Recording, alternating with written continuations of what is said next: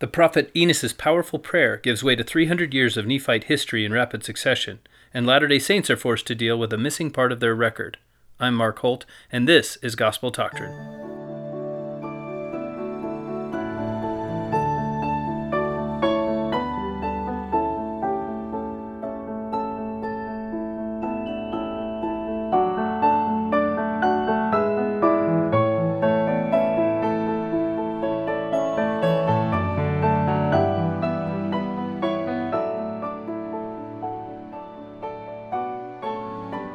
Welcome to Gospel Doctrine, your Come Follow Me podcast. Today's lesson is the books of Enos through Words of Mormon.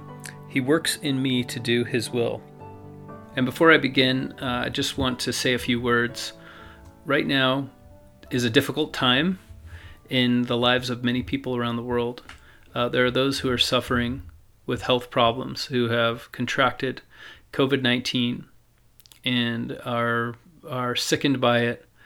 There are those who are worried about contracting it. There are those who are worried for their families, for their own health, for their frail parents or aging relatives, or for their young children, for their pregnant relatives.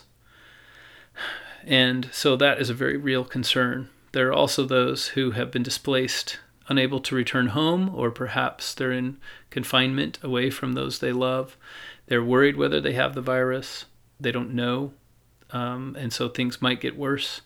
There are those who are simply economically affected, and they have no idea when things will return to more normal. Perhaps they've lost a job. Perhaps they're wondering, which is my own case, about their ability to continue to keep their business going. So the First Presidency has asked for a fast this weekend. I hope that many of you are involved in that fast as we speak, or will soon be. And just let me add my voice to theirs, expressing love and empathy. I have a sister who is suffering from COVID-19 right now. And it can be debilitating. It's certainly very weakening. And in some cases, thankfully not hers, can be life-threatening or even deadly. And so let me add my prayers to the many that have already been offered, that all of you are finding your way through this difficult time. There are also those who are asking questions about the spiritual meaning of all of this. So 200 years ago, right around this time of the year, we don't know exactly when. There are one or two accounts of the book of the first vision that give it a date in late March. My own personal take on those dates is that they're undependable. I personally have concluded that we don't know the date of the first vision with exactness. Nevertheless, it's very soon, if it hasn't already happened, the 200th anniversary of that event. And so what does this mean for all of us? Perhaps many of you are aware that in Salt Lake City we had a recent earthquake, and it was thankfully not life-threatening to anyone, but did dislodge the trumpet from the Moroni statue at the top of the Salt Lake Temple. And that has given many people cause to consider, especially given the knowledge that when Joseph Smith was finally given access to and this is interesting to think about, when he was finally given access to the golden plates, that was on the date of the Feast of Trumpets for that year, in 1827. And the Feast of Trumpets was a Jewish feast, which was the acknowledgement. Every day they would blow the shofars, the ancient Israelite trumpets, making the Israelites aware that the Day of Atonement was coming up and they all needed to repent of their sins. And Moroni was identified in several of Joseph Smith's revelations as that angel who John the Revelator prophesied would come forth, blowing the trumpet, sounding repentance to all people. So is it significant in a spiritual sense, in a last days sort of sense, that the trumpet of Moroni has been dislodged? It's an interesting thing to think about, that the Day of Trumpets, the Festival of Trumpets, began this dispensation, and then the trumpet has now ceased sounding in a symbolic way. And so therefore the Day of Atonement is at hand, that day in which you have been given an opportunity to repent. You can choose, my own take is this, you can choose to see whatever you want in these events. I would give you one example to think about, and that is the example of World War II. During the time of World War II, I don't imagine there were too many people to whom it didn't occur that they were in the last days. They looked around them and they saw destruction everywhere. They saw suffering. They saw good versus evil being clearly represented and played out on the world stage. I would forgive any person living during that time for thinking Jesus Christ is going to come very soon. And yet, here we are, decades later, still thinking, I hope that Jesus Christ hastens his coming. Now, this is a noble thought. Jesus, in fact, taught us to pray for that very event. But is the coming of Jesus Christ right around the corner? What is next? I just want to say a few things along these lines. Number one, the scriptures are not intended to be a chronological. Let me put it another way. Those people who try to calculate the date of the second coming using scriptural information are missing the point of the scriptures. They were not intended for that purpose, and I don't think they're very useful for that purpose. Number two, the scriptures are often not chronological in the end times events. And so therefore trying to say this has happened and this needs to happen before this happens, we can also be misled in that way. Number three, Jesus said that the analogy, to me, the most telling analogy Jesus gave, the most telling parable, the most instructive one, is the master returning and leaving his servants in charge. And those servants who were laboring throughout the night and throughout the long months that he was gone, and then he will return in an hour you think not. And blessed is that servant who, when his master returns, he finds working faithful at his job. The point is this: when Jesus Christ returns, when end of days events begin to occur, is not what was important to Jesus. The very point, if you did know when Jesus was going to return, then you would be a worse person in the interim. You would be lazy. You would be, if you were to use the analogy, the servant again, you'd be a lazy servant. You'd be doing whatever you wanted to do, and then in the few days or even few hours before your master returned, you'd whip everything back into shape and you'd try to make it all look good, and then he'd come back and say, "Oh, aren't you a good and faithful servant?"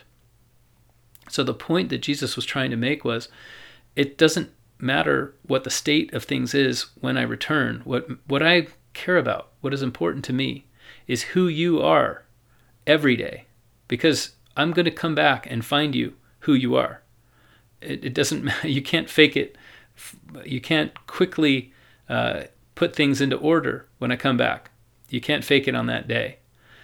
So for us, look, things are bad right now for a lot of people, and things are hard for almost everyone. So just keep that in mind, that what matters is who we are and not when God is coming or when certain events might occur. God has left us everything we need. We have a living prophet. We have the scriptures from old times that have been compiled over thousands of years with so much hard experience to bless our lives. And we can learn from those scriptures every week. We have the priesthood. We have the power of the priesthood in our homes, or at the very least in our neighborhoods or in our associations, where we can partake of the sacrament in spite of the fact that we can't go to our chapels right now. What a blessing all of those things are. We have access to the atonement. We have access to the Holy Ghost. We have the ordinances of the priesthood. We have everything we need. And God wants us to turn ourselves into the kind of servant that when he comes back, he finds ready. President Wilford Woodruff used to say, when asked about the timing of the second coming, when would you think that timing would be? He always said, I would live as if the second coming were tomorrow, but I'm still planting cherry trees. And the point was that we have to, there are some blessings that only come with long-term planning and work. cherries are one of those blessings. If you want a cherry, then you have to plant a tree years before. If you want a family, then you have to begin to establish that family years before. If you want a firm testimony, if you want a good reputation, if you want a thriving business, if you want many of the blessings of life, mortality, and of faithfulness in the gospel, you have to spend years of work to get them. So live your lives as if Christ is coming tomorrow, and don't stop planting cherry trees. With all that said, I'm really looking forward to today's lesson. And this is a special podcast for me. This week, this is probably the cause of my delayed recording. This week, I was loaned a copy of a new book that's come out. It's called The Lost 116 Pages, Reconstructing the Book of Mormon's Missing Stories by Don Bradley. And the book was so fascinating that I quickly concluded that I couldn't record this week's episode until I'd read enough of it to be informed about what I was talking about this week.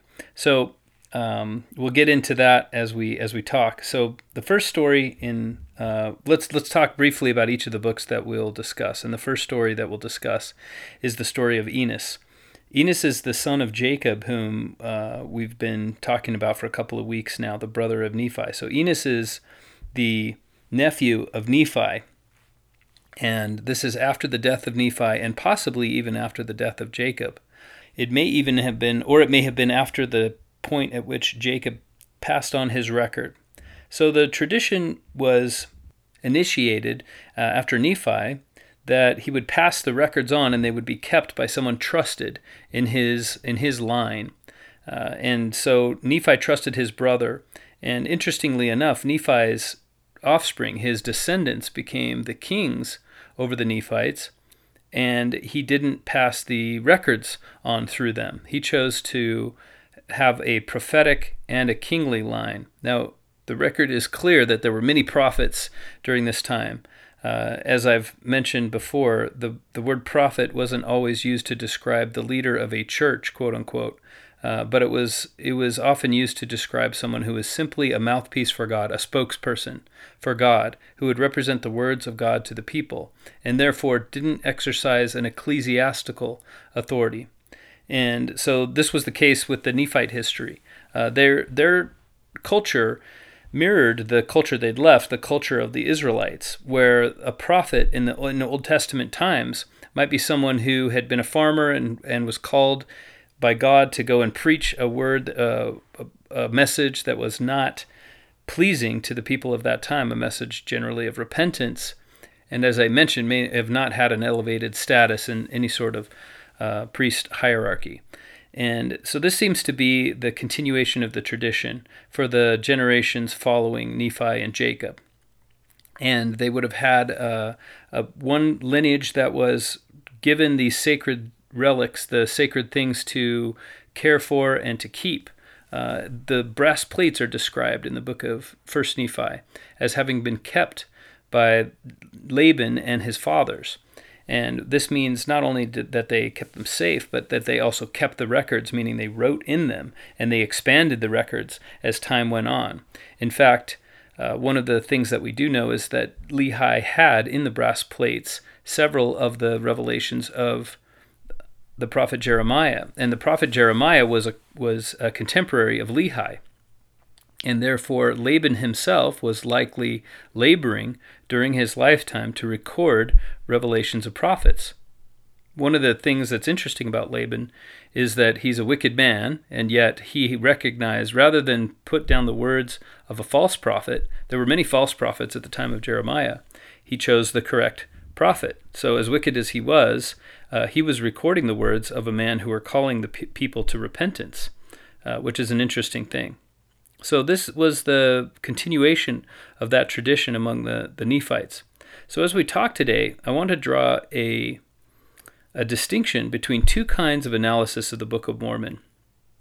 Now, and this was not even controversial when we were discussing the Bible, but I think it's worth talking about in the context of the Book of Mormon. And those two kinds of interest are scholarly interest or historical interest and spiritual interest. Now, you and I and everyone in the world has a spiritual interest in the Book of Mormon because, as Joseph Smith said, it's the most correct of any book on earth, and a man or woman will grow closer to God by abiding by its precepts than by any other book. So the Book of Mormon is of great spiritual benefit to us because of what it teaches about Christ and the way that we can fulfill our covenants with him and what his commandments are and what the blessings are for fulfilling those covenants, what the plan of God is for us in our lives. So this doctrine is expounded in the Book of Mormon the way it is in no other book. That's the spiritual interest. And I want to make one thing clear. We're going to talk today about a lot of scholarly topics regarding the Book of Mormon. And I want to make clear that this has a place in Mormon scholarship and Mormon study. And it is not meant to contest the spiritual value of the Book of Mormon in the same way that when we talk about where the Bible came from, we're not contesting the value of the Bible. The Bible has been the most influential book in the history of mankind. And that is not even disputed. It's obviously the best-selling book ever, but the Bible's influence has created the societies in which you and I live. The ideas of the Ten Commandments are what made possible the innovations in government and political science that gives us the freedom we enjoy. And therefore, talking about the origins of the Bible is not to dispute how valuable a book it is. So when we talk about some of the interesting facts around the coming forth of the Book of Mormon and some of the deductions that we can make from those facts, it's not to dispute the value of this book, the spiritual value. So when we talk in a scholarly way about the Book of Mormon, it's separated from the spiritual nature of the Book of Mormon in much the same way. You'll recall that Nephi said, I have been prompted by the Spirit to create 2 sets of plates. And both sets of plates, incidentally, were called the plates of Nephi. And Nephi was prompted to create smaller plates where he would record things that were primarily spiritual. Now, as he hastened to add, and as prophets after him also added, anything that they would record would have benefit to the spirits of the children of men. But the things that they recorded on the small plates were those things that had a particular application to the covenants of God, to the doctrine of Christ, and there was an inordinate amount of space dedicated to recopying old scriptures, specifically from Isaiah, but also from Zenos and other prophets. And the point of all of this is that there was a very distinct value seen in this historical record, but even more important, as we know, because this is what was preserved for us, was the spiritual record. So the Book of Mormon stands out as a spiritual resource and as sacred scripture, but that doesn't mean that we should ignore its value as a historical document as well. So we're going to talk a little bit about both of those aspects of the Book of Mormon today. And the reason why I drew a parallel between the Bible and the Book of Mormon is when we talk about the Bible, there are a lot of questions. Who wrote the 5 books of Moses, for example? Now, we know that there are plenty of people in this world, both Christians and Jews, who would say the 5 books of Moses were written by Moses. And their faith would lead them to claim that the way we have the scriptures today is exactly the way that they were issued from the pen of the original prophet who wrote them. That there's no way God would allow his word to be changed in any way, or polluted in any way, or perverted in any sense. And so the intervening centuries, the many hands they've passed through, that is nothing to God. And he can preserve his record. And the Bible is sacrosanct. And the same is true of the New Testament. Many Christians would say. So this is a fundamental tenet of many people's belief in the scriptures. Scholars would tell you that is just not the way the Bible came to us. For example, many scholars dispute the idea that Moses wrote the 5 books of Moses. They say somebody wrote them and they ascribed them to Moses in order to give them more credibility and in order to get greater readership. And so that's an open question. It's a controversy. I'm not trying to weigh in on that controversy today, other than to say that the controversy exists. And the authorship of almost all of the books of the Old Testament is disputed. And some of the books are said to have been written by more than one person. Daniel and Isaiah, these books are divided thematically and stylistically in some ways. And so then people come in later and say, well, obviously it's not the same person writing these two parts of this book. And therefore, it has more than one author. So all of these questions are interesting questions, and they can be profitable to discuss in the context of the Bible. Now, in the Articles of Faith, it says we believe the Bible to be the Word of God as far as it is translated correctly, and that also means as far as it's transmitted to us faithfully. As far as things are not left out or added to it, and that's not just translating, right? That's transmitting. That is transcribing. As far as it was transmitted to us correctly, the Bible is the Word of God. And we also believe the Book of Mormon to be the Word of God, and then it's without any qualifier. We believe that the Book of Mormon, the implication is, was translated and transmitted to us faithfully and correctly. Now, all of that is true. And so what many people do from that is they say, okay, so then there's nothing to examine as far as how the Book of Mormon got to us and what happened. And we don't do that consciously. We don't do that in because of any evidence that we've been given. We do it because perhaps of the Article of Faith, and then that's enough for us. We know that the Book of Mormon is the Word of God, and therefore we don't need to really take a scholarly interest in its provenance. Well, I want to draw your attention to a book. I mentioned it already, The Lost 116 Pages. Now, this talks a lot about what we are missing from the Book of Mormon. So that's the context for what I just said, is that the Book of Mormon is, as it was intended to be, is not what we have today. And there's no one who disputes this. This is not even a controversial statement. So the words that Joseph Smith originally worked on, the first thing that Joseph Smith produced as a seer, as a translator under the gift and power of God, were pages that were eventually lost. And ever since the beginning of the year, what we've been studying is sort of what some people might call a stopgap measure or a consolation prize, you might say. And we'll talk about why that's not true, but for the pages that were lost. So the books specifically of First Nephi, all the way through the book of Omni, and these books get progressively shorter as for reasons that we'll discuss. They are all part of what are called the plates of Nephi, or what are referred to by Jacob as the small plates. Now, Nephi talks about the plates that he's keeping. All the while, they're traveling through the wilderness, they're keeping plates, they're keeping a record. And then we kind of get the impression that later in his life, he feels prevailed upon by the Spirit. He's prompted to create another set of plates.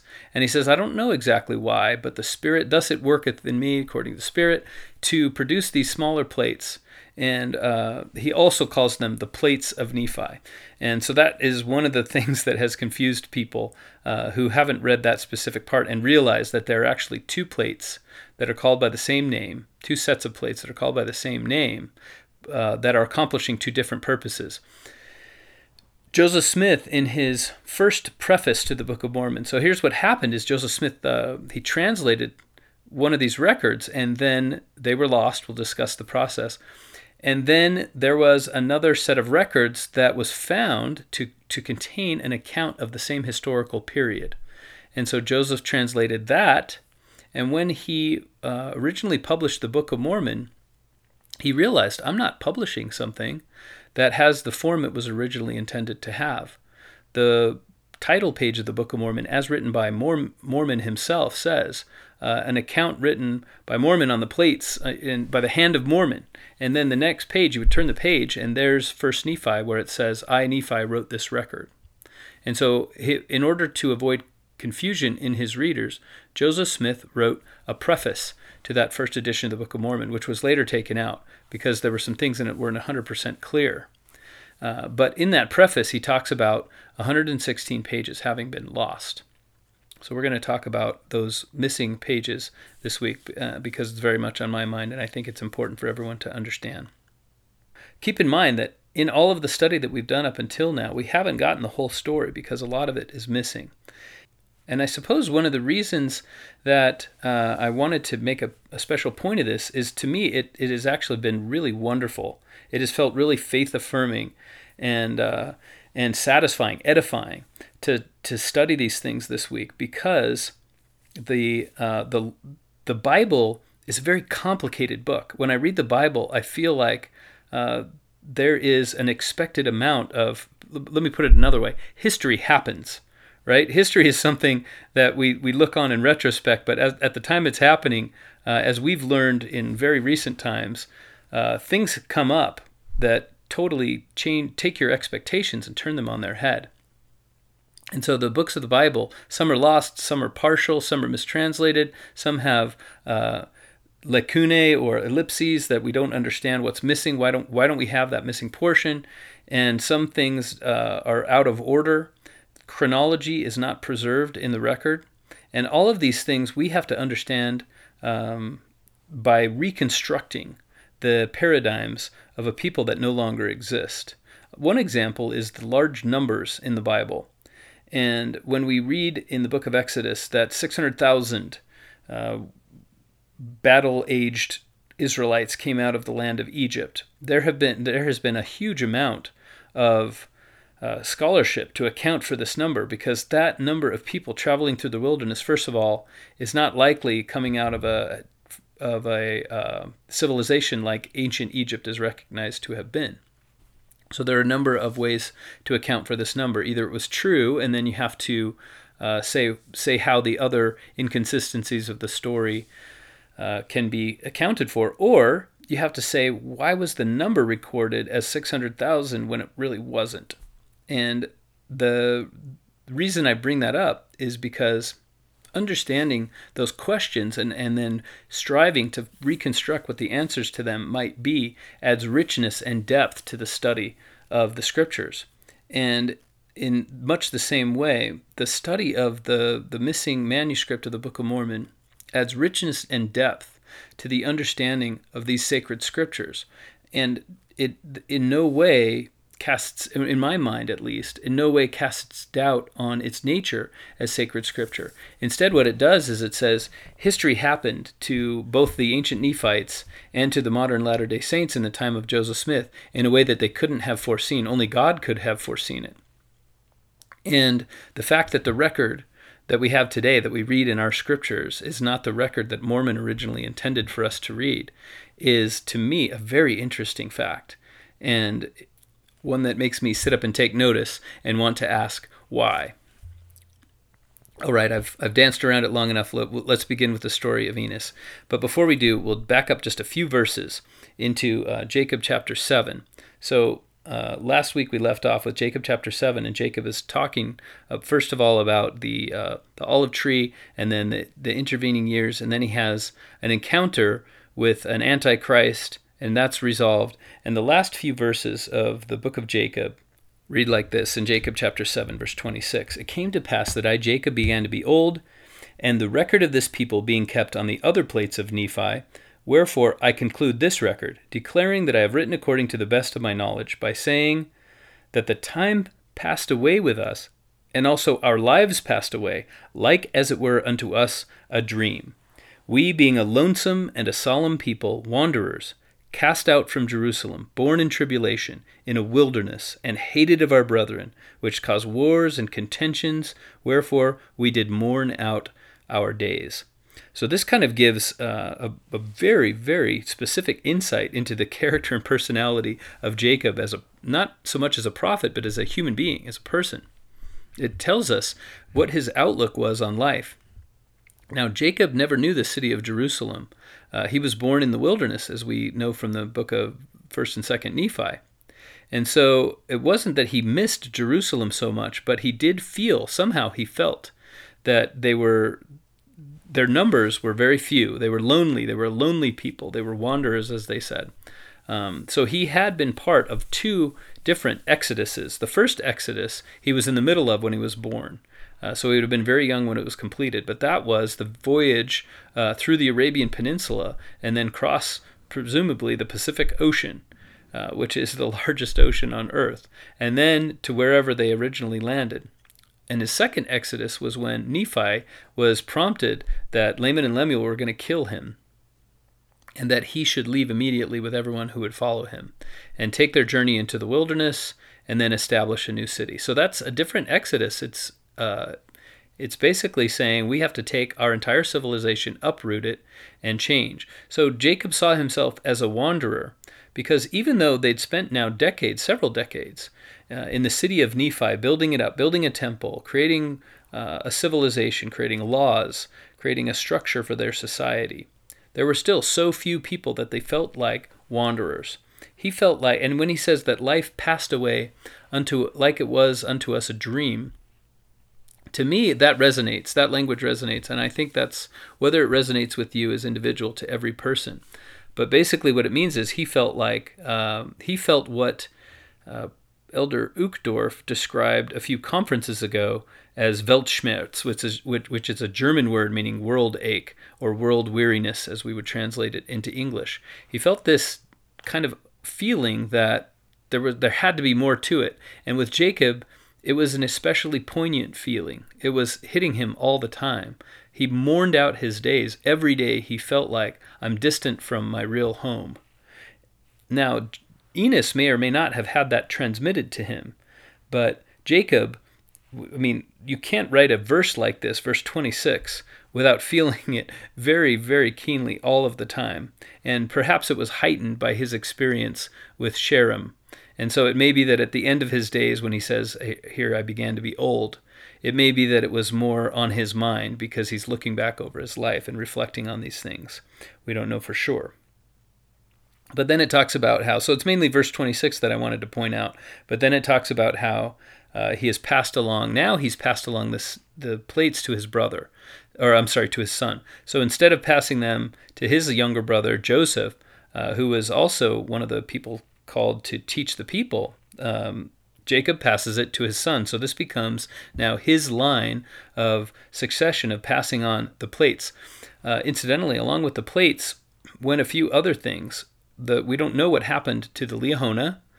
We don't know what happened to the sword of Laban, but we can presume that with the plates of brass are passed on the other sacred relics that Lehi and Nephi brought with them from Jerusalem, and also that Nephi took with him when he left the original settlement with Laman and Lemuel.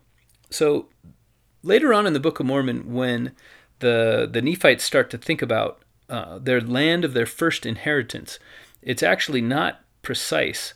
The land of their first inheritance was the city that they created that included Laman and Lemuel and the sons of Ishmael. And later on, when they left, they created a city called Nephi. And this was what they later on would call the land of their first inheritance, the land of Nephi. So we'll talk a little bit today, and then this will be ongoing because... but we'll talk a little bit about why that would have been so important to them. And this discussion, the topics that are missing from the Book of Mormon, is going to be ongoing through the rest of the year because the Book of Mormon text will periodically bring up references to earlier scriptures that we don't actually have. And from those references, then we will see what it is that we can deduce, what we can surmise about what the content was of that lost manuscript. So Enos, the son of Jacob, so he grew up the son of a prophet. And we gather that he was also a faithful man.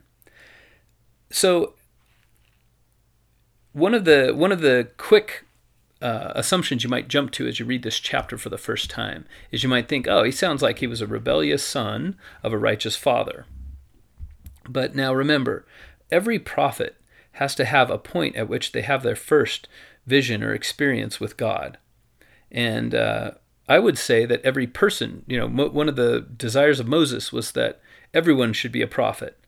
And so each of us has to have a conversion story. Even if we are born in the church, we have to have a time at which we have our initial contact where we realize there is someone on the other end of the phone. When we kneel down to pray and we pick up that heavenly phone and start addressing God, like we've been doing since the time we were a kid, there comes a first time for everyone when you realize there's another person on the other end of the line. And so this isn't necessarily for me. I'm realizing as I reread Enos that it's not necessarily the story of a rebellious child of a righteous father, but every kid would be rebellious if your father's the prophet, right? Because you just don't have the same light and knowledge that your father does. You don't have the experience with God that the prophet that you know so well, who's raised you, has. And so you have not taken as seriously spiritual things as your father has. That's Enos's situation. So it may be that he was rebellious. Probably he was just a normal kid of a prophet, right? He's trying to do the best he can. There's no actual, as I was reading it, there's no actual indication of anything rebellious that he did. It was just an impression that I got. So if you have that same impression, then examine this text and see if you find any evidence for it. So he's just hunting, right? He's hunting as anyone would do. But the point is he has some solitude. And this is his experience. This is when he first realizes, I don't actually know God myself, but the words my father has always taught me, they sink into my heart. And so he kneels down and he prays. He prays all day, and then he prays all night. This is something that I think many people have tried to duplicate with varying levels of success. I'll talk to you a little bit about an experience I had one day. It didn't last all day and all night, by the way. But so after praying all day and all night, eventually an answer comes, and Enos is actually called as a prophet at this point. He says, there came a voice unto me. And at first we think, oh, this is a physical voice. Later on, so in verse 5, then we read that there came a voice unto him. But later on we learn that the voice was in his mind. So Enos is prevailed upon by the Holy Ghost and is in direct contact, mental contact with God, and God gives him a revelation. And Enos's first, the thrust of his first line of prayer is the salvation of his own soul. He's worried about forgiveness for his sins. Now, incidentally, Joseph Smith, when he went into the sacred grove, if you were to ask, and I've been listening to the Sacred Grove, the First Vision podcast series. It's a 6-part series, and it's part of your Gospel Library app. And at the end of the second episode, they sort of leave a little cliffhanger. You know, the main question of Joseph Smith was not actually what church is true. What question was it? And then they say, we'll discuss it in our next episode. That's where I am in that series. But the answer is, obviously, Joseph Smith was concerned with which church was true for a reason. And that reason was he wanted to know how to secure the blessings of salvation for himself, including forgiveness for his sins. How do I access grace? That was his question. Where can I come upon the blessings of God's grace? And how can I secure them for myself and my family? Because I feel that I am separated from God, and I want to know how to bridge the gap between us. I know that God didn't do anything wrong. Where can I turn? What can I do? And so if you read the different accounts of the first vision, one of the things that Joseph was promised was that his sins were forgiven. This was very much on his mind. So Joseph Smith and Enos are very similar in this way. They go out into the grove of trees, and they both start praying for the welfare of their soul. And in the case of Joseph Smith, it happened right away that his answer came, not in the way he expected. Obviously, Satan appeared immediately, or Satan prevailed upon him immediately, and then God appeared not too long after that. In the case of Enos, it took all day and all night, and it was a simple answer in his mind. But the answer was the same: your sins are forgiven. Now, interestingly enough, we don't have a record that Enos had spent a bunch of time trying to make restitution for all of his sins and trying to change all of the habits that he had. He had done a fair amount of work, right? This prayer represents a lot of work. And so the forgiveness of God came to him when he had changed his heart enough that maybe God knew that he'd go back, and if he if he'd hurt anyone, he would apologize. He knew enough about the character of Enos at that point. If he's willing to pray this long, then he's going to make it right, and I can forgive his sins now. So that was his first line of prayer. That was his first priority, was, what is the state of my soul before God? And then, much like Joseph Smith, then he proceeds to ask about his people. So Joseph was like, what church should I join? How should I organize myself in order to continually gain access to grace? And how can I know what doctrine is true? Enos's question was slightly different. I want my people, the Nephites, to be preserved. So in verse 9 we read, it came to pass when I'd heard these words, I began to feel a desire for the welfare of my brethren, the Nephites. Wherefore I did pour out my whole soul unto God for them. Now, we can imagine, this is a guess, but we can imagine that what he was praying for was that the Nephites would be preserved, that the Lamanites would not destroy them. He may have heard, in fact, it's likely that he heard from his uncle Nephi, or perhaps from his father, that Nephi once had a vision. And in that vision, he was shown that the Nephites, the righteous part of his people, would be destroyed one day by their enemies and brethren, the Lamanites. And so what Enos wants to do is contradict that. He wants God to change his mind. And the answer to this question is, look, Enos, this is not up to you. I'm going to bless them according to their righteousness, and I have to punish them according to their unrighteousness. This is the justice of God. So Enos accepts this answer. He's happy with it, in fact. And at that point, his faith begins to be unshakable in the Lord, as he says in verse 11, unshaken. And so then he now wants to know about who he calls his brethren, who are also his enemies, the Lamanites. He considers them his brethren. Now, he prays for their salvation too. And his prayer is answered with a yes. So the first prayer was answered with a yes. The second prayer is answered with I'll do the best I can, basically. And the third prayer is answered with another yes. And only after we know the answer do we learn the question. The question wasn't, can you help us? Because we've tried to convert the Lamanites. Can you help us to convert them? The question was, if the Lamanites eventually are going to defeat our people, the Nephites. And that's sort of left understood in this narrative, that Enos already knows the outcome of history, what it's going to be. The Lamanites are going to prevail and eventually destroy the Nephites. So that's sort of a downer. It's a spoiler alert on Nephi's revelation about the future. Now, we don't know for sure that he transmitted that. So it may be that Enos was just praying because he feels worry, maybe communicated from his father that his people would be destroyed. Or it may be that he actually knew of the revelation of Nephi. But in any case, this worry has come up in his mind. And the answer is not that the Lamanites will eventually convert or they won't destroy the Nephites. The question that he was asking was, if they do eventually destroy us, will you, God, preserve a record of our people so that, and this is interesting, so that record can come back unto the Lamanites and then convert them? And to that question, he gets a yes. And so let's talk about what this tells us about Enos. First of all, he does seem to have a genuine charity for his enemies. But let's not ignore the fact that he recognizes that if the Lamanites win, that means that every person of the people that would have become Nephites, they will actually become Lamanites as well. So Nephites may cease to exist, but the people will survive, the seed will survive, and that the remnant of his own people will be mixed in with the Lamanites. And so part of the reason, at least, maybe not the whole reason, but part of the reason he cares so much about whether the Lamanites are eventually converted is because he recognizes that it's his own people.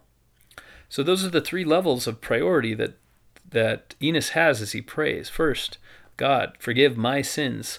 Please see to the salvation of my own soul. And when he has a faith in Christ about that, then he can ask about his people.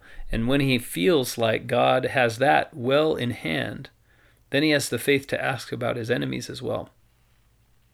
Obviously, Enos had been taught not just the principles of of God, of following the commandments of God. But Jacob had also communicated to Enos some level of charity and of loving kindness and of forgiveness, because he demonstrates these right away the first time he's called as a prophet. Now he goes on to talk about the many efforts. In verse 20 he says, I bear record, the people of Nephi did seek diligently to restore the Lamanites unto their true faith in God, but the labors were in vain. And even the Nephites, he says, they needed really harsh preaching to keep them righteous. One of the promises that God made to Nephi was, your brethren will be a scourge unto you, to prick them up into the remembrance of the Lord their God. They had to have some sort of constant reminder. They had to have danger, and they had to have the threat of destruction in order to keep them remembering God. We'll talk about some of the context around that promise and that curse as we get going here in just a little bit. So Enos also gets old, and they talk about how much time has been passing. And as we turn the page into the book of Jarom, who's the son of Enos, he's also a righteous man and a prophet. But he doesn't have a lot to tell us. He says, look, there's only so much you can say about the gospel, and Nephi and Jacob and Enos, they've all said it so much better than I could. So look, please read the scriptures and keep praying and keep following what you know the commandments are. And he says there are many prophets among our people, and 200 years have passed away since the time that Lehi left Jerusalem. So here's a point at which we can start to look a little bit into what is missing from the record of the people of Nephi.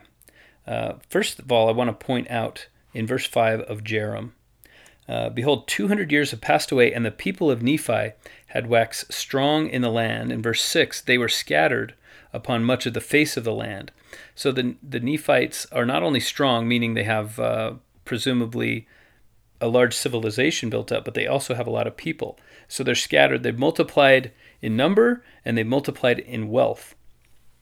And these things have happened in 200 years. And it says also in verse 5, they observed to keep the law of Moses and the Sabbath day holy unto the Lord. They profaned not, neither did they blaspheme. These were his measures of the righteousness of his people. The laws of the land, he says, were exceedingly strict. Now, you might look at this, if you were to read quickly through these 3 chapters, you might look at this as sort of the pinnacle of early Nephite civilization. 200 years after Lehi left Jerusalem, they'd reached a point where they were righteous, they were wealthy, they were numerous, and they were expanding.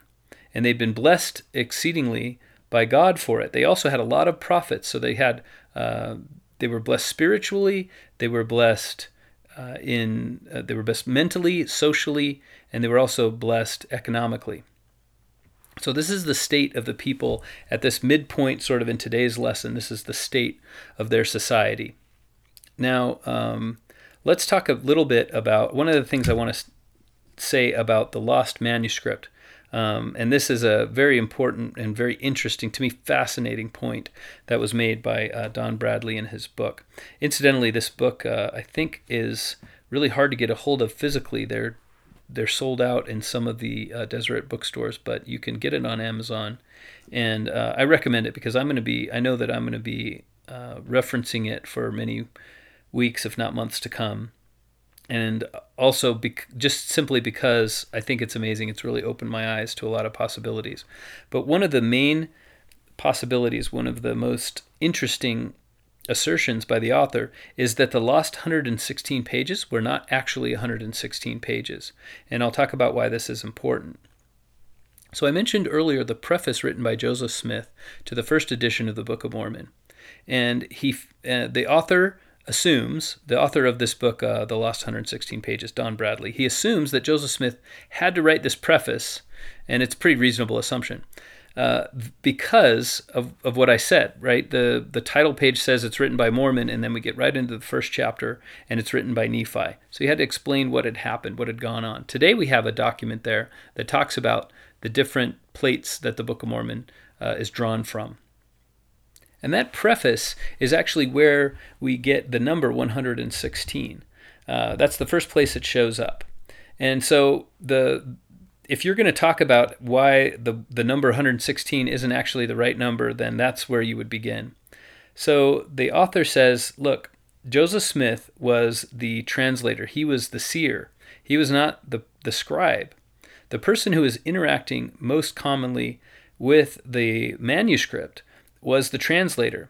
There were several translators for this first part of the Book of Mormon, but most of them they would come and go quickly.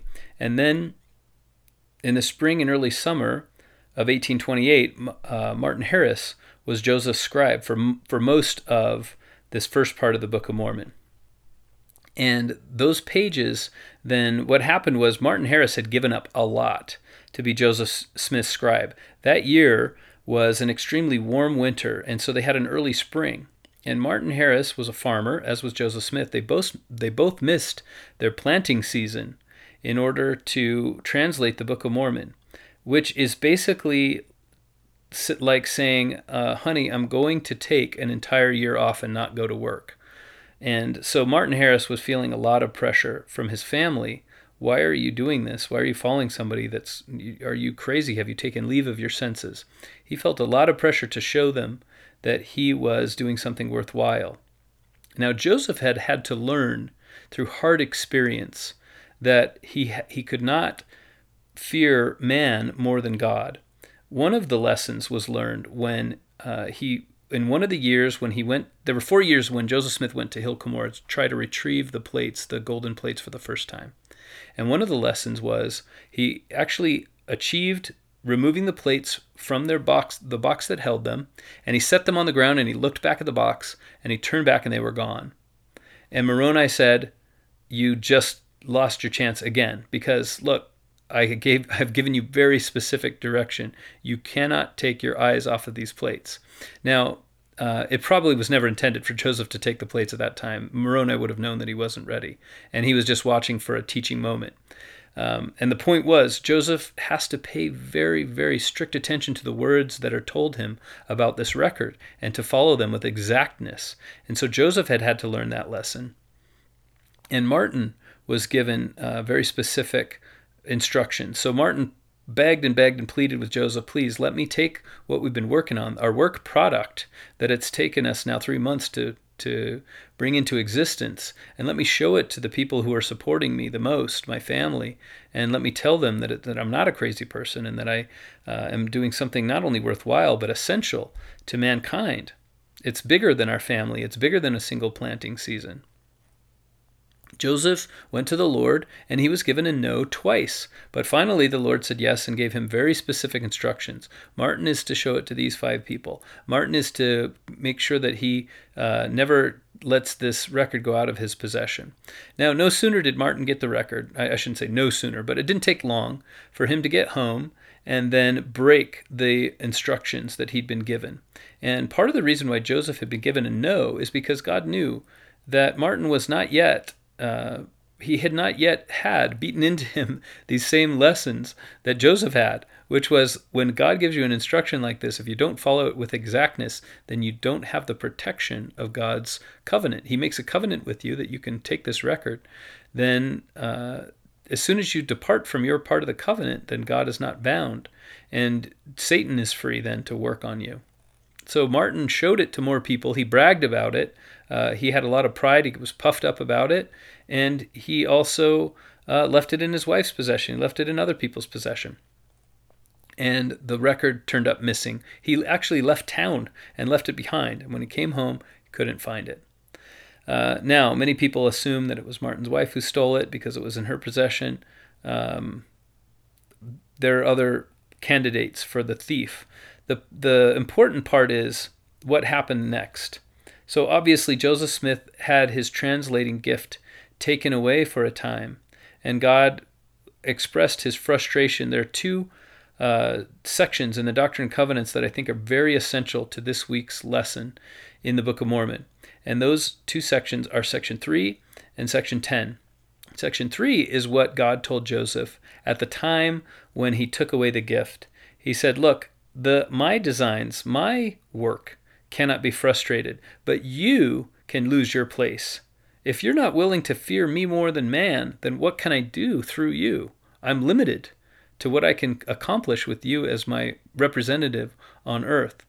That section is one of the most telling and I think most faith-promoting sections, because it is so condemnatory on that young prophet that it is an act of supreme humility for him to have included it in the list of his revelations.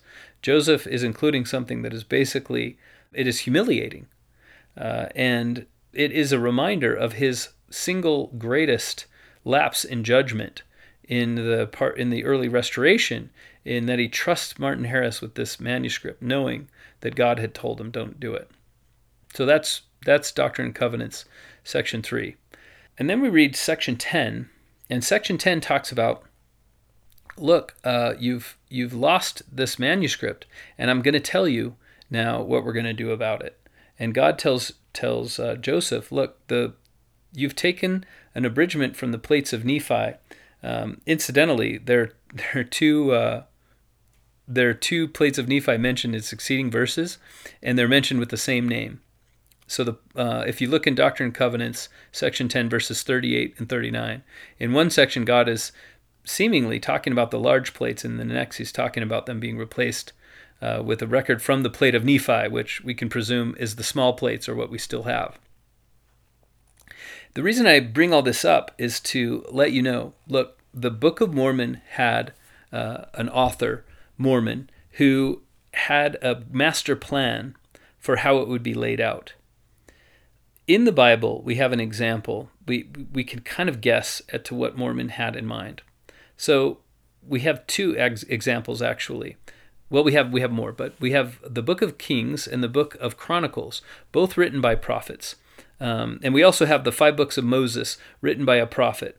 And these are historical works that cover centuries of history, and they do it in a way that mentions the reigns of kings, and it mentions their wars and their contentions, but it also includes a spiritual element. These records are exactly what Nephi describes when he talks about his larger plates. And the Book of Chronicles will certainly not have been included in the brass plates, but it's possible that the Book of Kings was, because many scholars believe that Jeremiah wrote the Book of Kings. So Mormon, reading from the brass plates, could have thought, okay, at some point there's a prophet, and he may have known, in fact, that it was Jeremiah. At some point, Jeremiah took all of the records that he had available to him, and he wrote a divinely inspired summary of their history, so that people later could see what their history looked like from God's perspective.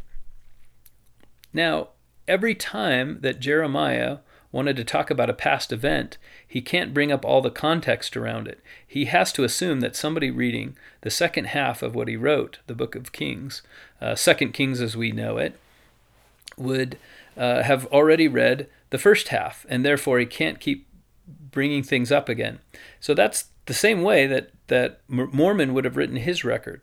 He would have introduced very important ideas in the first part of his manuscript, in the first part of his abridgment, and then later on not felt the need to go into it again, because he would have assumed that if we're reading the second half of the Book of Mormon, we'd already read the first half. We have a ton of very strong indications as to what the content would have been to Mormon, the early part of Mormon's record. And we also have some references to something that we should already know, and that is not covered completely. One example is when and I'll just go forward a few weeks to when the Alma the Elder escapes from the reign of the wicked King Noah, and they go into the wilderness and they gather by the waters of Mormon. And what Mormon says about this place is that it was given its name by the king, and then he doesn't talk much more about the place or about the name. However, in many places in the Book of Mormon, when Mormon is trying to introduce an idea or a place or a person for the first time, he'll, as you would expect, give a little bit more information to let you know this is who this person is, this is where he fits into the story. And he doesn't seem to do that as much with some of the other places. And then we wonder why. So one assumption could be that it's because he already gave them a complete treatment in the first part of his record. So all of that sort of leads us to think, wow, there's a lot more going on than you could cover in 116 pages. So as I mentioned, one of the assumptions that we make is that this 116-page figure given by Joseph Smith accurately describes what Martin Harris took with him when he went to show this to his wife. Now, Don Bradley, in his book, he talks about where this number might have come from. So Joseph Smith wasn't the one who was interacting the most often with the manuscript. That would have been Martin Harris. What Joseph Smith knew, that he wrote this preface nearly a year later, and what he did know was that he had at this point made a new translation which had content in it which would replace in a sense the content that was lost. Now that portion of the manuscript Joseph Smith did know the length of, and it turns out that portion was exactly 116 pages. There were a couple of lines that spilled over onto the 117th page. These are very large pages. They were not typical letter sizes we use today. They were 16 by 13 inches on average. And so these large manuscript pages of the original translation of the Book of Mormon had taken place at the very end. Joseph Smith finished them last. So what happened was the structure, as we can now gather, as we can put back together, we reassemble the structure of the book as originally intended by Mormon was. What Joseph Smith referred to in his preface as the Book of Lehi, written upon the plates of Lehi, and I'll talk about why he used those terms in a second. And then the rest of the Book of Mormon as we have it. And then at the very end, the words of Mormon appeared after everything else. And Mormon wrote, look, I'm now including these other records because God has prompted me, similar to what happened to Nephi to write the records. He says, and thus it worketh with me in the Spirit. And I'm going to put these records in here at the end. So Joseph Smith actually translated the Book of Lehi first, the lost manuscript first, and then he translated everything else. And then when he got to the end, that's when he translated the books that we have today, First Nephi through Omni. When he was done with that, he had just finished translating it. He'd seen the manuscript, and he knew exactly the length. And then he realized, I've got to write this preface. He also realized it would be confusing to talk about the plates of Nephi being lost, and then we are going to replace them with an account taken from the plates of Nephi. Because those two sets of plates had the same name, he decided to give one of them the name the plates of Lehi. Even though that name had not been given within the scriptures themselves, it still accurately described that record. And it helped people keep straight in their minds exactly what was going on. But so let's talk about what was missing. He named specifically the Book of Lehi, so we know that that's how the work began, the lost manuscript began. But what Don Bradley has done is he has taken the rest of the Book of Mormon and done some extrapolation. So, for example, how much of the Book of Mormon is actually missing? If we take that number 116, it would seem like a very big coincidence for Joseph Smith to have translated this whole record, lost it, and then at the very end of the Book of Mormon, there's another smaller, from all indications, record to replace it, translated that, and have it come out to exactly the same length in manuscript pages. And so if we start from the assumption that maybe that number, Joseph Smith didn't exactly know how many pages were in that manuscript, that he just used an assumption that they were the same size and wrote 116 pages, then what can we guess about how long that manuscript would have been? So let's go on with what this author says. Because I think it's really fascinating. First of all, we take the record that Mormon created from the beginning of Mosiah up through the beginning of Christ's ministry to the Nephites in 3rd Nephi. And the reason for that is, obviously, Mormon is going to take a lot more time to talk about Christ's ministry with the Nephites. And so he spends 20 pages on 2 weeks worth of time. And then in 4th Nephi, he spends one chapter on 400 years worth of time. So the amount of time that Mormon spends, the amount of pages that Mormon spends on Nephite time changes wildly once you get to Christ's appearance to the Nephites. So before that time, it's it's fairly uniform. It's more uniform. And so what the author does is he says, we can have an average of around, we can look at this and see an average of around 8 pages of what would have been the manuscript for every 10 years of Nephite time. And if we take that same amount of time that Mormon would have spent and we go back all the way to Lehi leaving Jerusalem, we get a number that is closer to 350, 330, 390, depending on his method of measuring. He gets different numbers. We would have had a lot more manuscript. Then he does something else that's interesting. He says, okay, let's try to reconstruct how much time did Martin Harris and Joseph Smith spend together? And how many days were they spent translating? And he comes up with a lower bound and an upper bound. The lower bound is somewhere around 42 days, and the upper bound is somewhere around 67 days. Using the lower bound of that time, what's the minimum amount of time they would have spent together?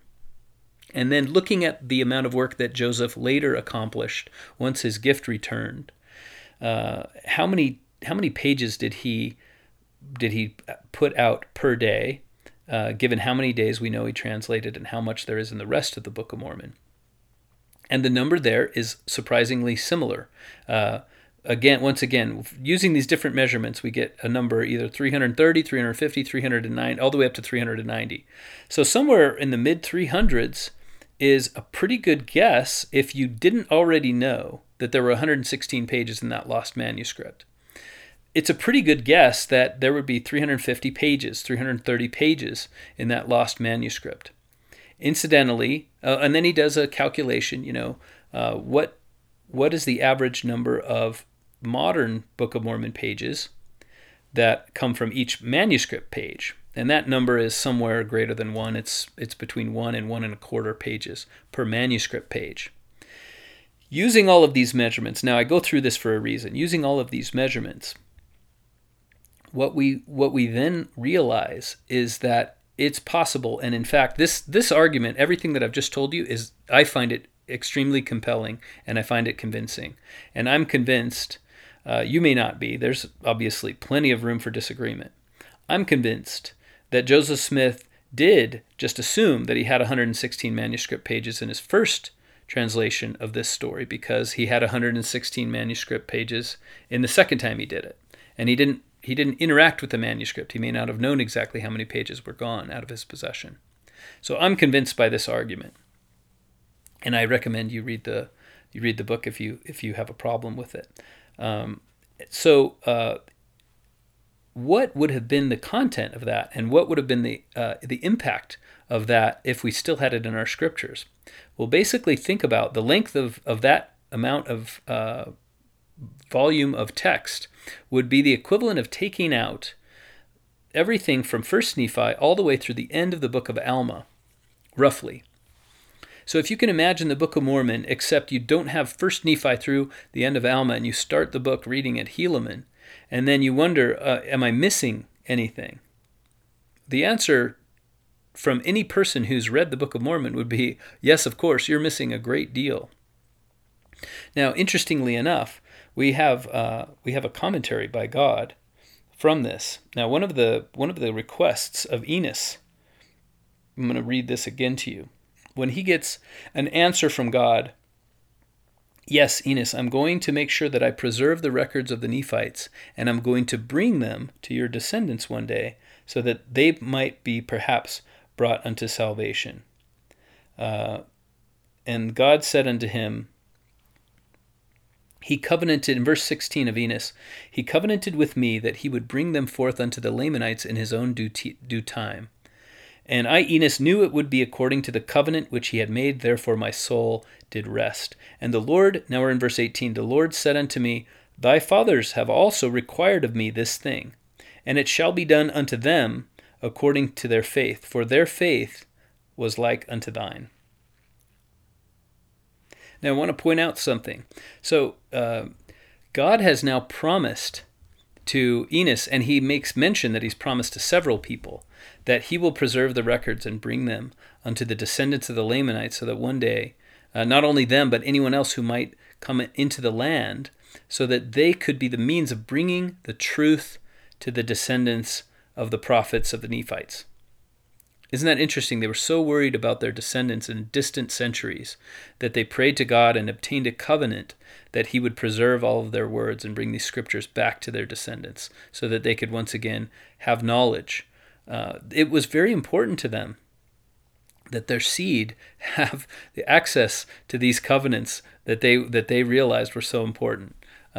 It shows a very firm awareness that they understood how closely tied we are all together as the family of mankind, that as modern prophets are pointing out and teaching slowly, as we do temple work, we're actually binding all of mankind into one unbroken chain so that we can have, this is my own personal interpretation, so that we can all have access to the covenants of Abraham, because you and I don't have a covenant with Abraham, but we have access to that covenant. And in fact, God renews that covenant with us when we are adopted in according to the covenant God made with Abraham. He would say to Abraham, look, anyone who is thy seed also partakes with you in this covenant. So when we are adopted in through baptism, and not necessarily adopted, but when we are ratified into that covenant through baptism, confirmation, and then sealing to parents or being born in the covenant, then we have access to the blessings of Abraham. And I believe that these early Nephite prophets, they were aware of this principle, and it was so important to them that they were part of an unbroken chain with their descendants, that they were hoping that one day their descendants would become aware of all of these covenants. So in Doctrine and Covenants, section 10, now this is really interesting because we're in verse 46. It's really interesting because if Joseph Smith made all this up, as you study the Book of Mormon and all of the context around it, that should be an increasingly incomprehensible idea to you around just how complicated this thing would have been for it to be a work of fiction. But as for Joseph Smith to dream this up, then he has to remember, oh my gosh, yes, not only did God replace the original part of the Book of Mormon with another part, but also the second part is enough according to this covenant. There was a covenant that God would bring forth the words, but God isn't breaking his covenant, right? This just really opened my eyes because I hadn't even thought of this aspect of it. But what God promises Joseph is, behold, the remainder of this work does contain all those parts of my gospel which my holy prophets, yea, and also my disciples, desired in their prayers should come forth unto this people. So this is God testifying to Joseph Smith, and this is important to God, right? I'm keeping my word. I have promised so many ancient prophets that their words would come forth unto their seed one day. And I'm letting you, Joseph, know that even though you've lost this huge portion of what I gave you the power to translate, what is still there is sufficient for me to keep my covenant. Now, the consequences to you and me of the first part of the Book of Mormon being lost are very real. So we don't realize, if you were to read the Book of Kings and then you were to say, let's take 40%, 45% of the Book of Kings out, the first part of it, and then supplement it with some words that were written by Isaiah. And Isaiah sort of wrote a little bit of his own history, and we can kind of reconstruct the Book of Kings. You would not have a very complete history of the children of Israel from the time of the judges, from the time of the reign of David unto the exile. You just wouldn't have it. What you would have would be a very fragmentary history for the first part of it, and then you would have the second part of the history, and you would have it would be missing a lot of context. So those consequences to us are real. Nevertheless, God is saying, I have done what I can, and I have done what I said I would, which is to keep my covenant and bring forth my words. Now we can read all the way to verse 53 along these same lines. I said unto them that it should be granted unto them according to their faith in their prayers. And I made this point in an earlier lesson. If you think your prayers don't matter, Think about what God was willing to do for these ancient Nephite prophets who kept praying and praying, please God, preserve our records. And he made a promise that was so unshakable that he was willing to miraculously intervene, not only to bring the records forth, not only to do everything that Mormon and Moroni did and Joseph Smith did in translating and bringing forth the record, but also in providing redundancy for the human mistakes that would get in the way. And he was willing to do all of those things simply because, obviously it coincided with his purposes, but simply because people had been willing and faithful enough to ask him in their prayers. So think about that the next time you pray and you say, God, I have a righteous desire. It took thousands of years for those prayers to be answered, and yet God had made a covenant, and they relied faithfully upon it. Enos reports, as soon as God told me it would be done, then my soul did rest. I knew he would keep his covenant. And so think about that. I know I do. This is very comforting to me. This is a comforting idea to me that God is a keeper of his covenants, and our prayers are powerful. They're so powerful with him that he will move heaven and earth to keep his covenants with us. And he will make covenants with us when we ask, when we learn how to ask in the right way. That's a process, right? Because Enos himself, he asked for the Nephites, he prayed for the Nephites, and God said, well, look, yes, I'll bless them according to their righteousness, but I also have to curse them and punish them according to their wickedness. Behold, verse 52, according to their faith and their prayers will I bring this part of my gospel to the knowledge of my people. Behold, I do not bring it to destroy that which they have received, but to build it up. And for this cause I have said, if this generation harden not their hearts, I will establish my church among them. Now, interestingly, the word generation might remind you of D&C section 3, when Joseph Smith was told, actually, it's part of this section. So this talks about the reason why Joseph Smith isn't being given the gift to translate again. This valuable, important part of the record, which is now lost, it's because some people have gotten hold of his manuscript, and their plan, according to God, is to make changes in the manuscript, and then if Joseph Smith should ever publish that portion of the book, then they can bring forth a presumably original, which is actually an altered form, and say, Joseph brought forth this record, but we have the same record, and look, it's older than the Book of Mormon, because they had access to the manuscript before the Book of Mormon was published. It's older than the Book of Mormon, but it's different. Why did you change it, Joseph Smith? And this was part of Satan's plan to discredit Joseph. And as God says, it was part of his plan that the truth might not come forth in this generation, meaning that God presumably, now this is a guess on our part, that God had another plan. If Joseph Smith had somehow failed and Satan had succeeded in discrediting his work, that God had a way of bringing it forth, but it would have taken another generation or two to bring that forth. Now, personally, when I think about this, I don't think, okay, God had another Book of Mormon, there was another people somewhere. I think he would have found another way to bring forth the Book of Mormon. And unfortunately, it wouldn't have included Joseph Smith. God very specifically threatens Joseph Smith. If you do not pay attention, if you do not fear God more than man, you will fall. You will become as other men. You will lose your gift. And God was prepared to do that. That definitely would have followed, and Joseph Smith had the free agency. He had the agency to choose to leave God's service, and God would have been able to recover from that. His purposes cannot be frustrated, as he says. And luckily for us, that's not what happened. But unfortunately for us and for Joseph Smith, for everyone involved, the Book of Mormon, the first part of the Book of Mormon, was lost. Now, this constitutes very nearly half of what Joseph Smith would eventually translate from Mormon. So from the Hand of Mormon, which includes everything, not First Nephi through Omni, and not the Book of Ether, and actually, paradoxically, not a large part of the actual Book of Mormon, the small Book of Mormon within the Book of Mormon, because that's written in many cases by Moroni. So everything that Mormon wrote, this is about half of it that's missing if you accept this 350-page number. Now, what does that include? one of the things that we can assume it includes. Now, what we know that Nephi made the point to his brothers that we are like the ancient children of Israel.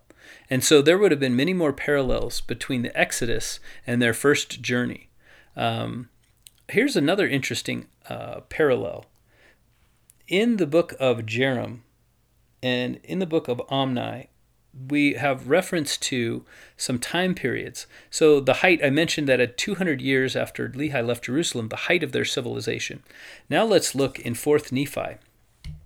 In verses 22 through 26, it talks about, number one, they've been blessed spiritually, they've been blessed temporally, they've been blessed socially, and they've been blessed economically. And at the height of the pinnacle of their civilization was 200 years. And very quickly then, they began to decline. Again, 320 years. So in the case of 4th Nephi, it's 200 years after the coming of Christ to the Nephites. In the case of Jerem, it's 200 years from the time Lehi left Jerusalem. But in either case, that's their calendar. And then in the book of Omni, verse 5, we have him talk about 320 years.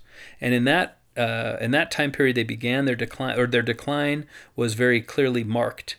And in 4th Nephi, verses 48 through 49, we also have an example that 320 years into their calendar, their decline was very clearly marked to them. Their wickedness was advanced to the point where God was beginning to take away their blessings. In the case of 4th Nephi, that was when the records were hidden up. In both cases, there's a man named Ammaron involved. I don't always know how to pronounce all these names in the Book of Mormon, but I'm going to get better at it because I've not often had to talk about them aloud. I've usually just read them. So this year is my time to read the pronunciation guide, which is included in the scriptures. But in any case, there was the example of a prophet transmitting the record to his brother instead of from father to son. That was 320 years in their calendar.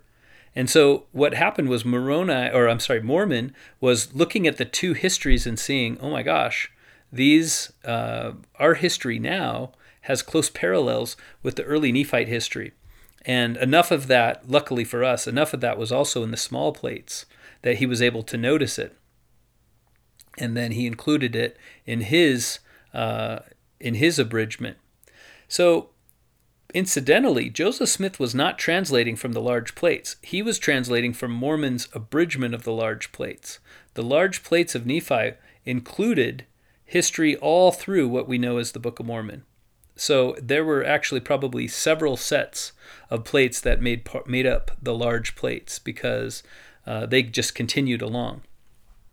Another question you might have when you realize that this lost manuscript was replaced is, how was it that the missing part of the Book of Mormon, the part at the end of that Mormon included at the very end of his record, was exactly the length that Joseph Smith lost? So Joseph Smith and Martin Harris were translating for a certain amount of time, and then they chose to stop. They sort of ran out of time in the middle of the summer, in the middle of June there. And then Martin Harris wanted to show the manuscript. Isn't that a coincidence that that exact length of the manuscript was included in Nephi's small plates? Isn't that coincidental that they happened to stop at that exact point? Well, if you're thinking that, there's an answer to that question, and it's found in Doctrine and Covenants, chapter 10.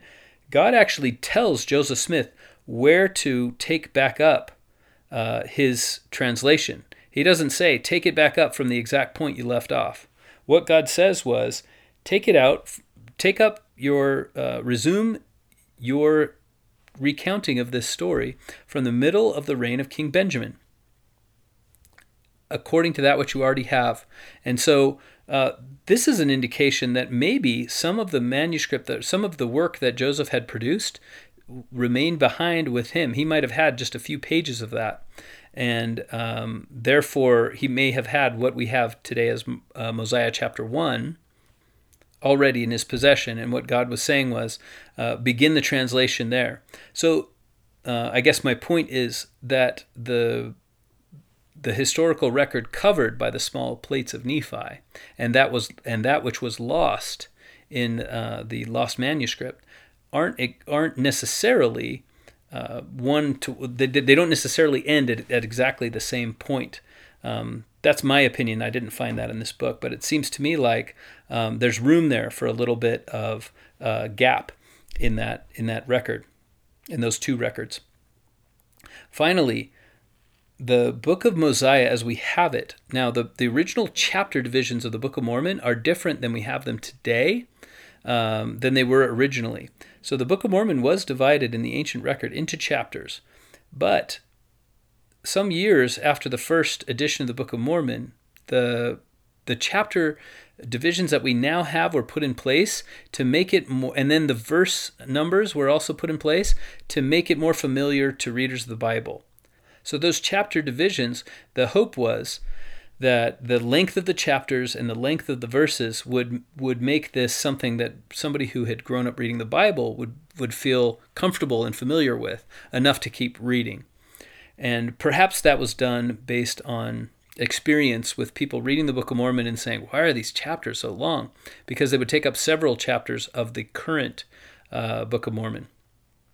So with that in mind, it might interest you to know that the Book of Mosiah as we have it begins with chapter 3, showing us that it was more than the Book of Lehi that was missing. There was also a Book of Mosiah. We learn about Mosiah in the Book of Omni. He says, I want to tell you about this King Mosiah who was made king. Now we know from, I think it's the Book of Jacob. Yes, Jacob chapter 1, when he says, the kings, according to Nephi's dynasty, they were named 2nd Nephi, 3rd Nephi, and so on. And you can guess that after hundreds of years of this dynasty continuing, that these kings, they derived a large amount of legitimacy from the name of Nephi.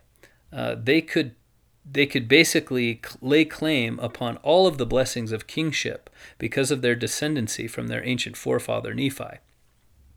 And then all of a sudden, we have a record of a man named Mosiah, who's not named Nephi.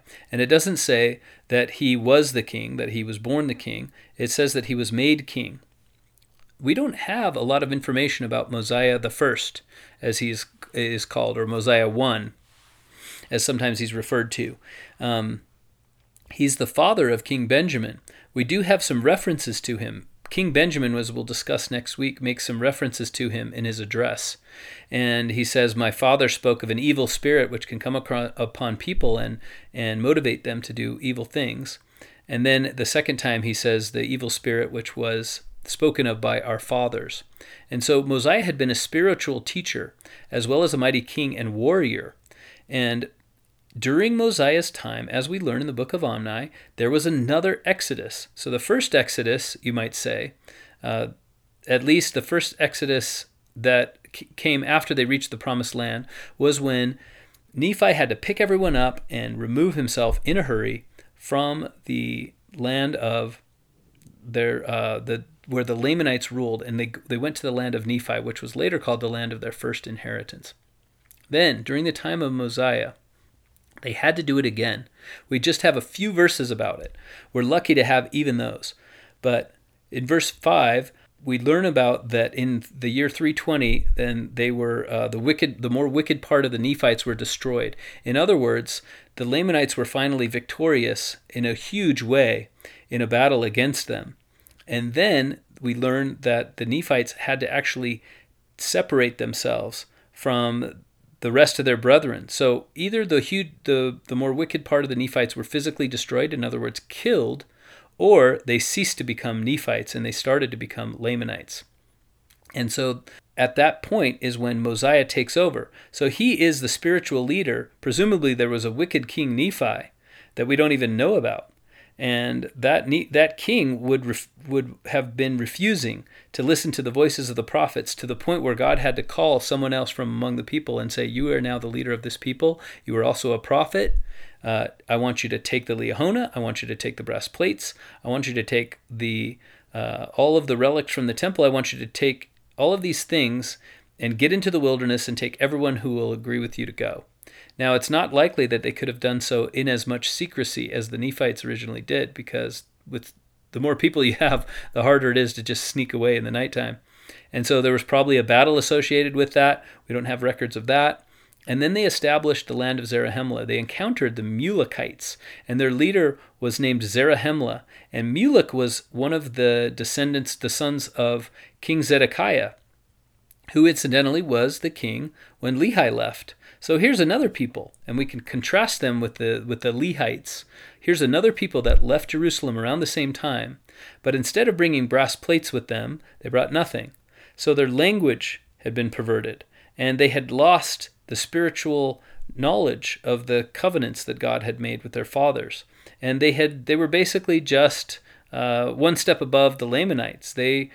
Luckily they were peaceful, and so when the Nephites encountered them, they were friends. They united themselves into one people, and they were willing to learn what we can presume is Hebrew. They were willing to learn the language of the Nephites and have Mosiah be their king, Mosiah the first. Now this would be a phenomenal story, and you can't imagine Mormon abridging this record without giving it a huge amount of space. So it wasn't just the book of Lehi. That's another piece of evidence. This is why I'm going into all this. It's another piece of evidence that it wasn't just the book of Lehi that went missing. There would have been a significant treatment of Mosiah the first and his exodus and some of the events leading up to that. And the reigns of kings and the wars, etc., the wars and contentions among my people. Now, knowing that the Book of Mormon does not today have the structure that it was originally intended to have, for me, makes it a much richer experience, because then I'm thinking, there is so much knowledge that God has that has yet to be revealed, and he chose to preserve a record of all these things. And because of the wickedness of men, and because of the unwillingness of Joseph Smith to take his first and second no, we don't have access to that. So that's another very important spiritual lesson to us. In spite of some blessings we may have received in the past, in spite of God having guided us spiritually in the past, if we begin to fear man more than God, then we can make mistakes that will have a huge impact upon those who come after. And it may be that we're saved. I mean, I have no doubt that Joseph Smith has received a powerful place in the kingdom of God. Nevertheless, the consequences of his choice remain, and we don't have access to the scriptures today as Mormon originally intended them. And what a powerful spiritual lesson that is for us. And I believe that's why Joseph was prompted to include Doctrine and Covenants 3 in the record of his revelations to teach us that very lesson. So we learn one lesson from Enos, which is that our prayers matter. Our little prayers can actually have a huge impact on the history of our posterity, of our world, for generations and thousands of years, millennia to come. Secondly, that God cannot, although he can save us from our sins, he cannot undo the effects in all cases of our sins. He cannot take away every consequence of our poor choices. And so, in spite of how many blessings we may have received in the past, we have to be constantly vigilant. And we have to learn, as Martin Harris had to learn, we have to learn that when God gives us a commandment, that we're only protected if we obey it exactly. So, to me, this week is sort of the beginning of a comparison with the Book of Mormon as we have it from the hand of Mormon, and the Book of Mormon as it might have been. And we're going to be pointing out, I'm definitely fascinated by this book that I've read, and I'm going to be pointing out those indications. There are actually more of them than I would have guessed. And to me, it enriches immeasurably the study of the Book of Mormon and makes it a much more, the product, as all other scriptures are, the product of human effort. Meaning, although the Book of Mormon was translated by the gift and power of God, if God could reach down his finger and pick up a pen and write a book that was the perfect book, then it would be different than what we have today. And that's just interesting to know. I just love to know that. I love to know that the Book of Mormon is the product of human effort, and therefore it has flaws, it has mistakes, it has omissions, and nevertheless, as God said, it is the fulfillment of my covenant. It is me transmitting all of the knowledge that you need to have in order for me to keep my covenant to your ancient fathers and to bring you unto Christ. And that makes me realize I've got to make sure that, number one, I can learn enough about the covenants of God that if there is something missing, that God can teach it to me personally, that I can find it somewhere in some other work of Scripture, in some other word of a prophet, in some other life experience, in some other whispering of the Holy Ghost, that eventually all of the knowledge that God needs me to have will come unto me. And secondly, that I can make sure that my choices don't have an adverse effect on those who will come after. So those are the important and powerful lessons from the books of Enos through the words of Mormon. And so remember, the order of this would have been the original book of Lehi, all the books that followed down to the book of the first part of the book of Mosiah. Those are all missing.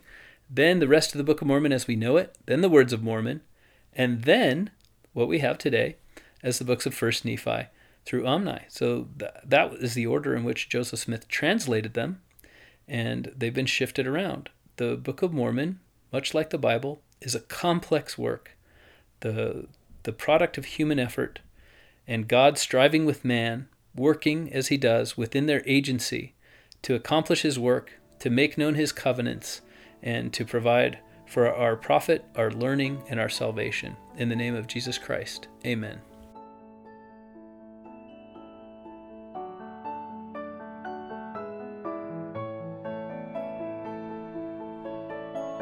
This has been Gospel Doctrine, a nonprofit podcast hosted and produced by Mark Holt with bumper music by Kendra Holt. Gospel Doctrine is not affiliated with nor endorsed by The Church of Jesus Christ of Latter-day Saints.